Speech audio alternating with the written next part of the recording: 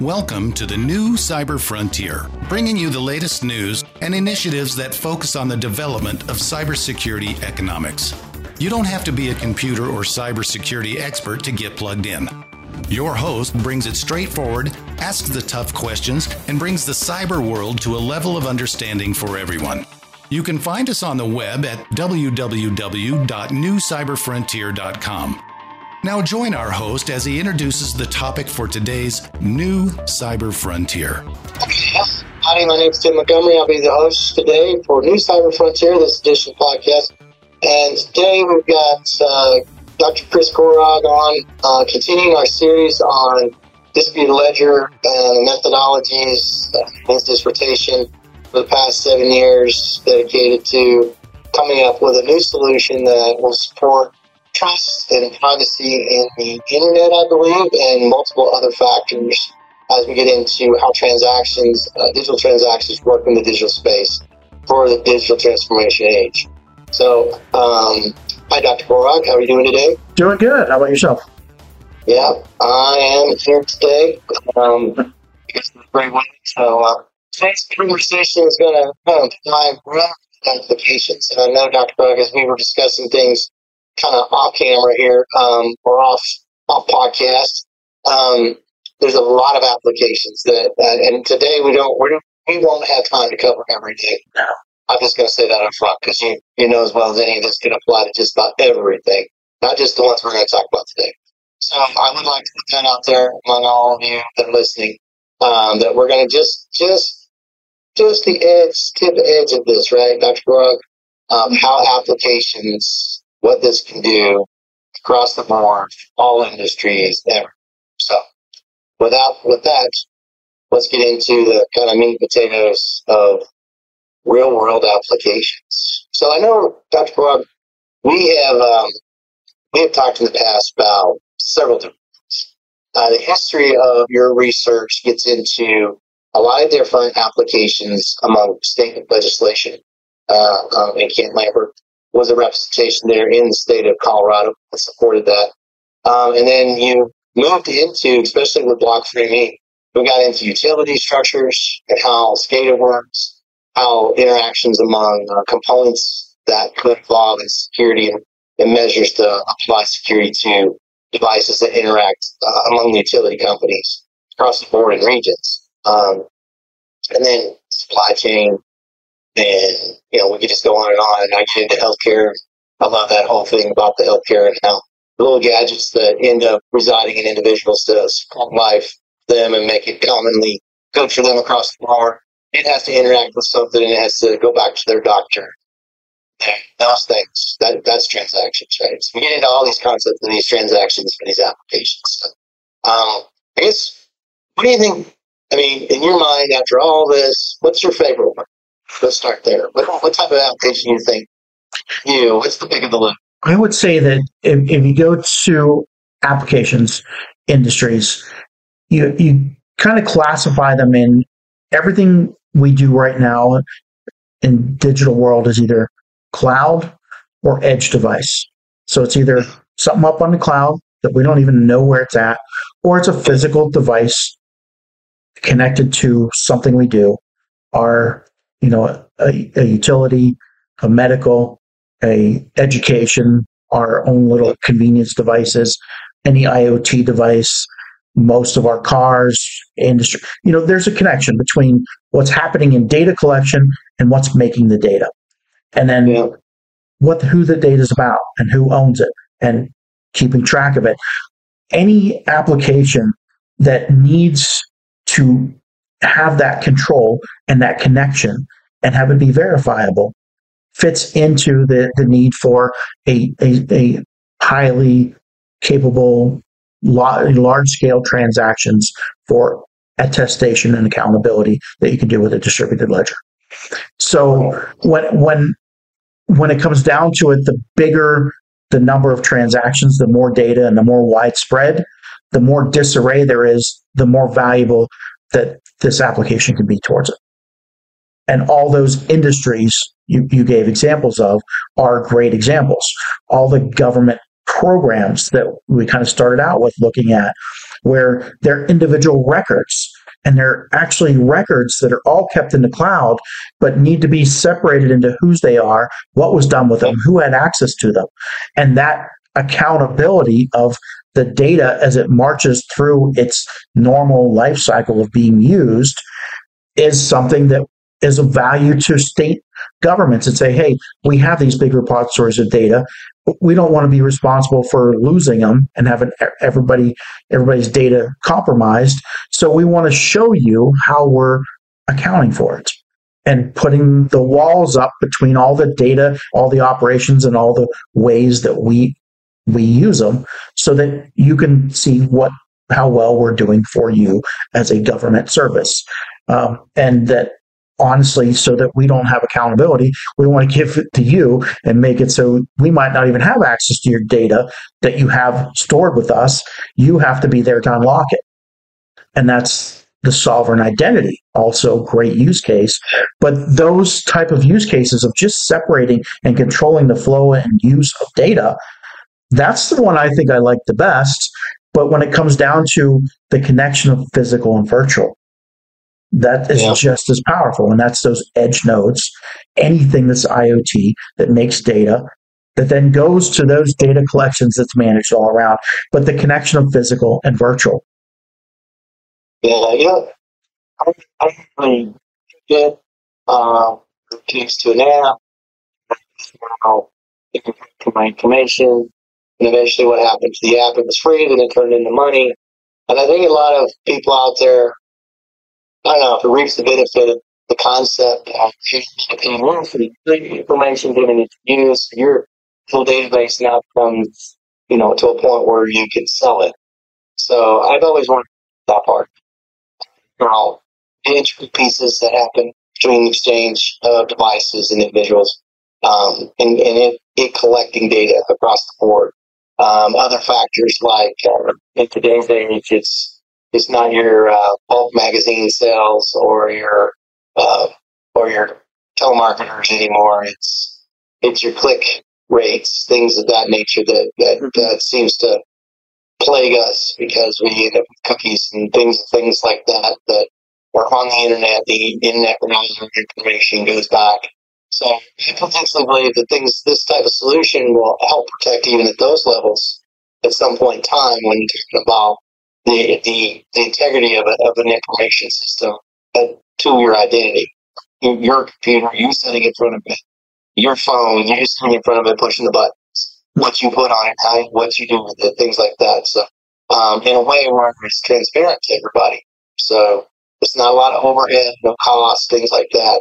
So things like what you're saying at the state level, those types of things, like let's say certifications. I mean, I hold 26, 27 certifications today. I have to pay associated fees to maintain the CPEs, things like that across the board for cybersecurity. And so I like to know that my information is out there. It's trusted from a trusted source when I log into it. But it also has the transactions move back and forth throughout the duration of such things. I want to be able to monthly check. So I think there's a positive traction to that.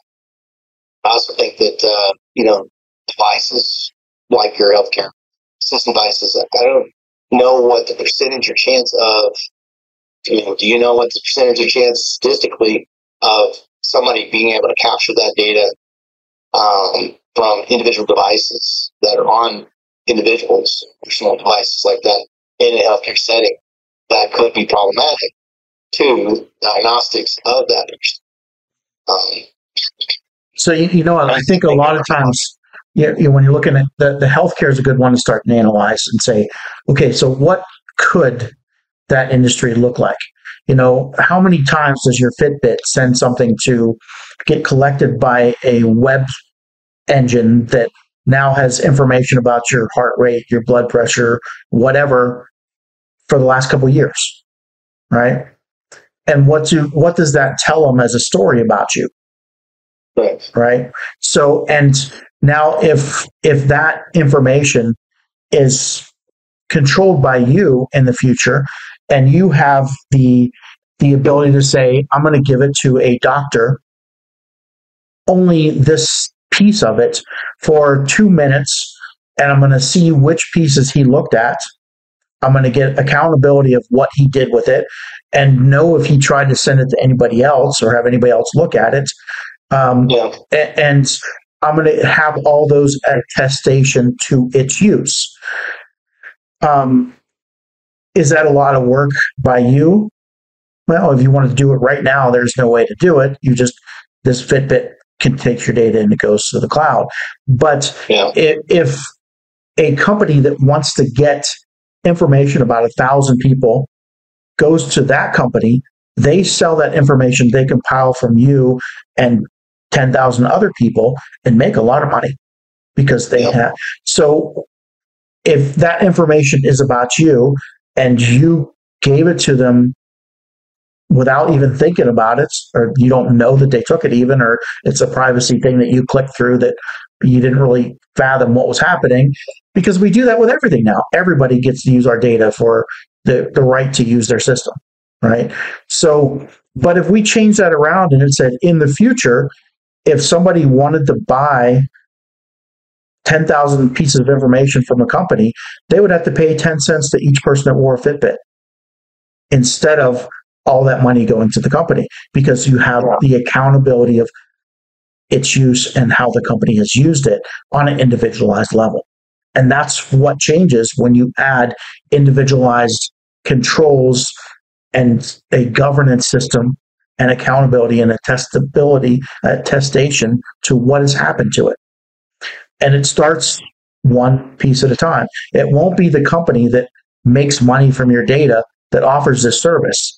It'll be the company that is a new startup that makes money from having you as a customer and tells you they're going to give you money every time somebody wants to use your data and is open with you. That is a small company now that eventually takes over those big companies because people realize they can start to make something on a micro level and benefit on a micro level instead of just having nothing. Yeah, that's interesting. How do you think that impacts cybersecurity in the public side? I think, we're packaging and cybersecurity of individual piece. It starts to eliminate the big repositories of data, or at least you're not in them anymore. Yep. So if you opt to start using services that come around in the post-digital transformation and offer individualized protection, instead of the services that you just sign away and give everything to, eventually those companies don't exist anymore. The free range data, we changed the philosophy. And I think I talked about in an earlier show is we started out with a philosophy that people want. They want individual empowerment.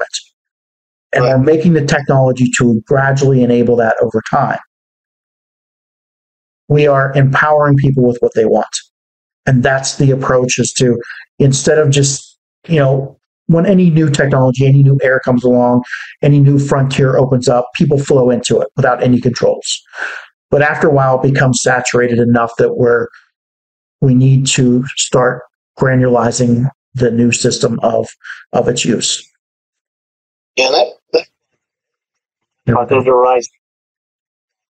Much more popular.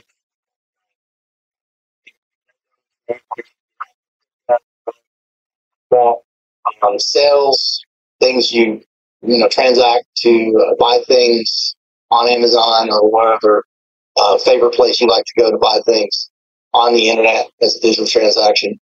So I mean, it really, with cybersecurity being applied, I would think that it changes the landscape entirely.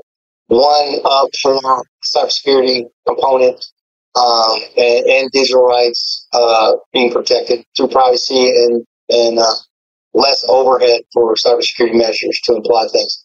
I think also that it adds to what insurance look at, because we look at intellectual property concepts. So I mean, insurance, like I said, like with cars, you have your own customized insurance policies. That would also play into insurance concepts with information, protection of information, protection of other things that get stolen, transactions in banks, things of that nature. So I think that's also a feasible idea of how what types of applications that would be applied. So I certainly think the industry and insurance, when it comes to protection of your digital identity, was on that front. I think insurance uses the post application where basically now that we have a track record of use, the insurance uses it as a risk assessment, as an actuarial. What benefits are produced, what value is gained, and a measurement of them. Yeah, I think so. I think that would also imply discount prices, like good grades. Your child gets good grades. If they show that, they get discount prices on insurance, things of that nature. The history of no accidents over a 10-year period, there's a forgiveness factor in it. It also promotes good habits through the digital space there, the virtual environment too, for those types of things. Does that mean now we're all going to have some kind of scores lingering over our head of how many times we clicked on the wrong thing? And that's the part where, the balance of privacy. So no matter what, every data set that you would produce might have some things that are valuable to openly to everybody seeing, like metadata, like what's in your data. But you might not want the actual data to be seen, or you might want the trend of your usage. You might not want how often something's done, but whenever you do want to open it up, you have the ability to. So the trends and the application of it over time, but the balance of, like I said, every data set you have to look at and say, which pieces of this are dangerous? Which pieces of it do I want to keep to myself? Which pieces are valuable that I could sell later? And which pieces will be open? And then there might be a social requirement that some pieces have to be open for everybody to know what your participation pieces are. And that's the components that we factor into trust algorithms, are those openly available pieces that everybody has to know to be able to tell how well you play with everybody else. What is your honor system? But now we're going to watch your honor system with a calculatable trust level, like your credit score. Like smart cities. I know I've been to conferences. We've talked in Colorado Springs here about the technologies that are interactive in smart towns, smart cities. The concept of a smart city plays to a lot of automations, but there's an awful lot of transactions, like the Internet of Things is basically going with that. In utilities, though, SCADA systems, they're quite different between the two concepts, but still interactive. What are some of the problems this type of thing could solve when it comes to some of those details of interactions between the commodities between the two sets of differences, utilities and smart city? So in the utilities smart cities, you have the ultimate kind of high need for attestation in machine-to-machine operations, so that you don't have bombs and people getting killed. Explosions of equipment. When you try to put high-power generators on the lines together, you could have very bad damage. You could even have loss of life and people getting hurt with electricity.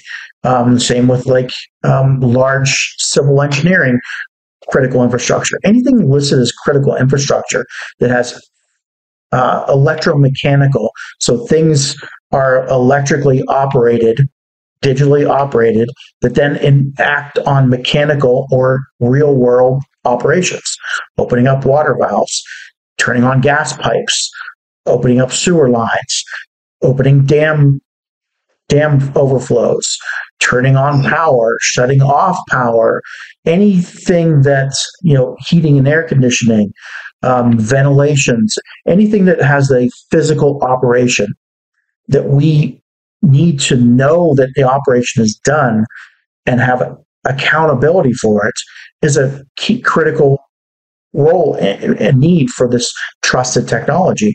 We've been trying to go as a society towards more green, more renewable energies, more micro providers of energy, like your house and solar panels, your car, a wind farm, power plants, a small generator at a company, all these different things that can produce power.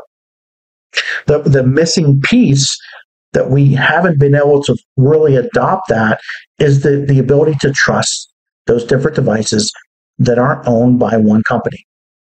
And electrically, if somebody says, my house says I'm putting power on the power grid for 2 months, say for 2 years, I'm going to tell the power company every day I'm putting power on the grid. The power company then is going to pay me for the amount of power I put on the grid, right? Well, what proof do they have that I actually put power on the grid other than my electronic devices telling them I did? Yeah. Which I could have hacked just to tell them I'm putting power on just to get paid. So the trusted accountability between electromechanical systems is what has stopped renewable energy adoption. The technology, we're actually working with several utility companies to put this technology into the end node systems on the grid so that they can not only trust each other, but make a transaction, an agreement for energy production and energy usage without the involvement of humans, a peer-to-peer operation. So if a wind farm comes up and it has power and a distribution, a hospital needs power, their equipment can connect, talk to each other, agree to use that power and pay for it without going to the utility company, and do that directly between two providers. Those type of systems are not possible without trusted communication. Yeah. And that trusted communication isn't possible right now unless the utility company owns everything, which is why it's only one-way power down. They're not going to give you money for what your meter says unless they put the meter on your house. But whenever everybody's making and distributing their own power, it is paramount that we have these systems that have trusted communication between edge node systems. And that's a very valuable, there's several problems that haven't been able to be solved in that. One is the security of those devices, 2 is the trusting of the data from them, and then 3 is to be able to make the transactions and scale it to millions of devices that a human never touches out on a pole somewhere. It goes back to the concept of thinking, well, if you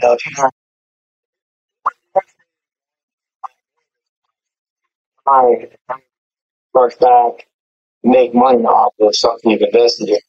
Not only does it provide power and trust between devices, also gives the integrity of asking for constantly, something where you're getting money for. Yeah, attestation is the best word. Accountability and attestation that I can prove the other person's done what they said mathematically. Yeah.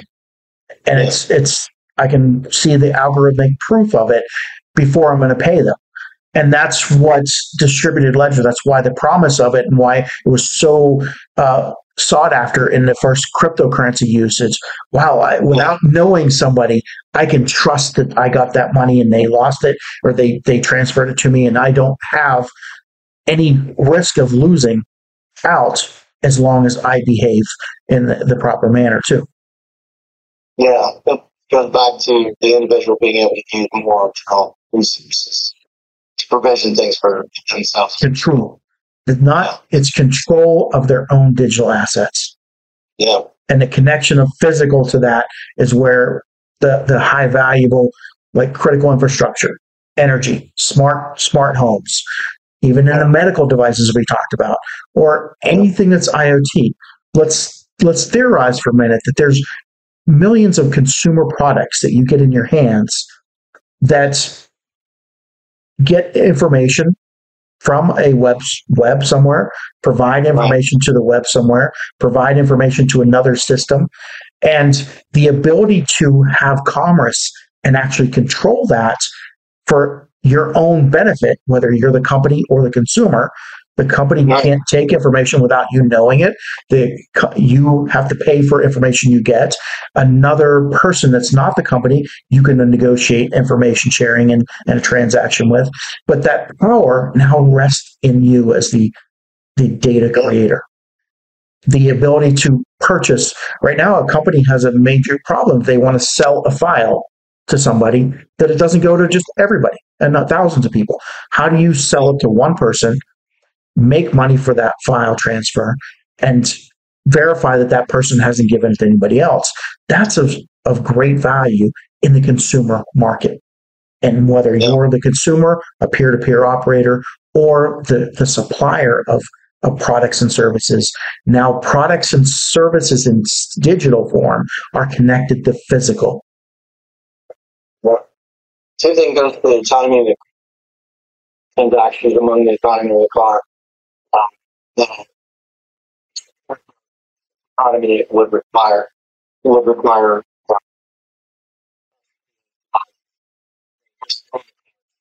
yeah. And what we've just been talking about is what we might call in the cybersecurity industry compliance enforcement. So now if I know when somebody used something, when I gave it to them, what time they use it in, and I can shut it or enable it for a certain time window, I am now empowered with compliance enforcement.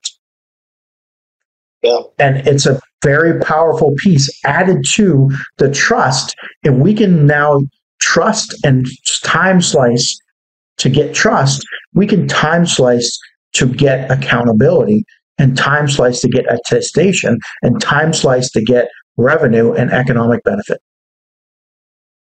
Yeah. It sounds amazing across the board. Think how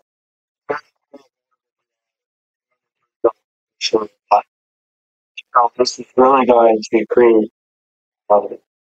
trust factors. It's going to create the comfortability, confidence, things where you get on something and you don't have that worry anymore about some interaction and you're going to end up giving away something. You're going to end up having a problem somewhere because somebody decided to jack with you or mess with you somehow. These certain things. And then it evolves into this, you start being able to sell. If that's what you're going to do, you have the rights to figure out how to sell your own information for yourself. And it goes back to a variety of different factors today's age. This digital transformation. The start of being able to sell and manage and make revenue economics on your own information is to be able to control and manage it. Create a whole new environment. Yeah. With transmissions, the whole thing that we've never seen before, in the way where there's integrity. Yeah. We started out with this whole series talking about cybersecurity is the controls of our digital age. It is how we control and govern things that are all virtual and separate them from different peoples, different ownerships, different operations, what has happened to them. And until, I don't say that, hey, we've made the magic thing, everybody can use it and everybody's life will be benefit, but it's definitely going to change the philosophy and enable a new empowerment of something we haven't had before. Yeah, especially trying to figure out how to wrangle or put our hands on and make sure that our information doesn't go just all over the place. Something we can't help today. So, certainly change there. Well, it's always good talking to you, Dr. Gorog, especially about this. I think we could go on and on and on, as I've always said in the last, pieces of the series that we've been continuing here. We are coming to the end of this podcast, and as always, I'd like to give last moments here to Dr. Gorog for his last words for this podcast. So go ahead, Dr. Gorog. Yeah, and we always like to say, get involved, reach out to us. There's many different applications and use cases that can be built on top of public open access APIs that are offered through these platforms and the technology and the community packages that will be available. Come see how you can involve, look up your application. If it's something you feel that could benefit from distributed ledger, look into our application instance of it. It is definitely something that I think is turning heads and will provide a whole new air of empowerment. And we look forward to So working with as many people as we can and empowering as many people as we can. Yeah, I think that's been your kind of mantra from the beginning, right? This whole entire episode, or alluding to the distribution, your research itself, those types of things have just expanded exponentially into all kinds of facets, and how this can integrate into just about everything we do in the digital age. So something that I think you started with, you started the research and expanded as we've gone along, and there's been several people that have been in the journey here. So certainly I've got a little taste of what it could be. And I think for me, I'm to a point where it's hard for me to fathom that, when we grew up, life, internet evolved, and we've never seen such a thing as possible. Now you're sitting here telling me, yeah, and you want everybody to come and see and get involved. Yeah. So it's a great idea. So, all right, that's it for our episode. It's time to this round. Everybody stay safe out there, and we'll see you next time. Thanks. Blockframe technology offers next-generation blockchain-managed trust and security. Unique non-fungible tokens are used to secure software bills of materials to provide data quality and security for every transaction in your supply chain. Deploy advanced peer-to-peer product security, scale zero trust capability to millions of IoT devices, allow vendor tracking and accountability, and rapidly reset from compromise. Unchangeable, time-sequenced blockchain data provides next-generation security using machine learning trust algorithms and audit analytics. Start securing your supply chain today by contacting Blockframe at www.blockframetech.com.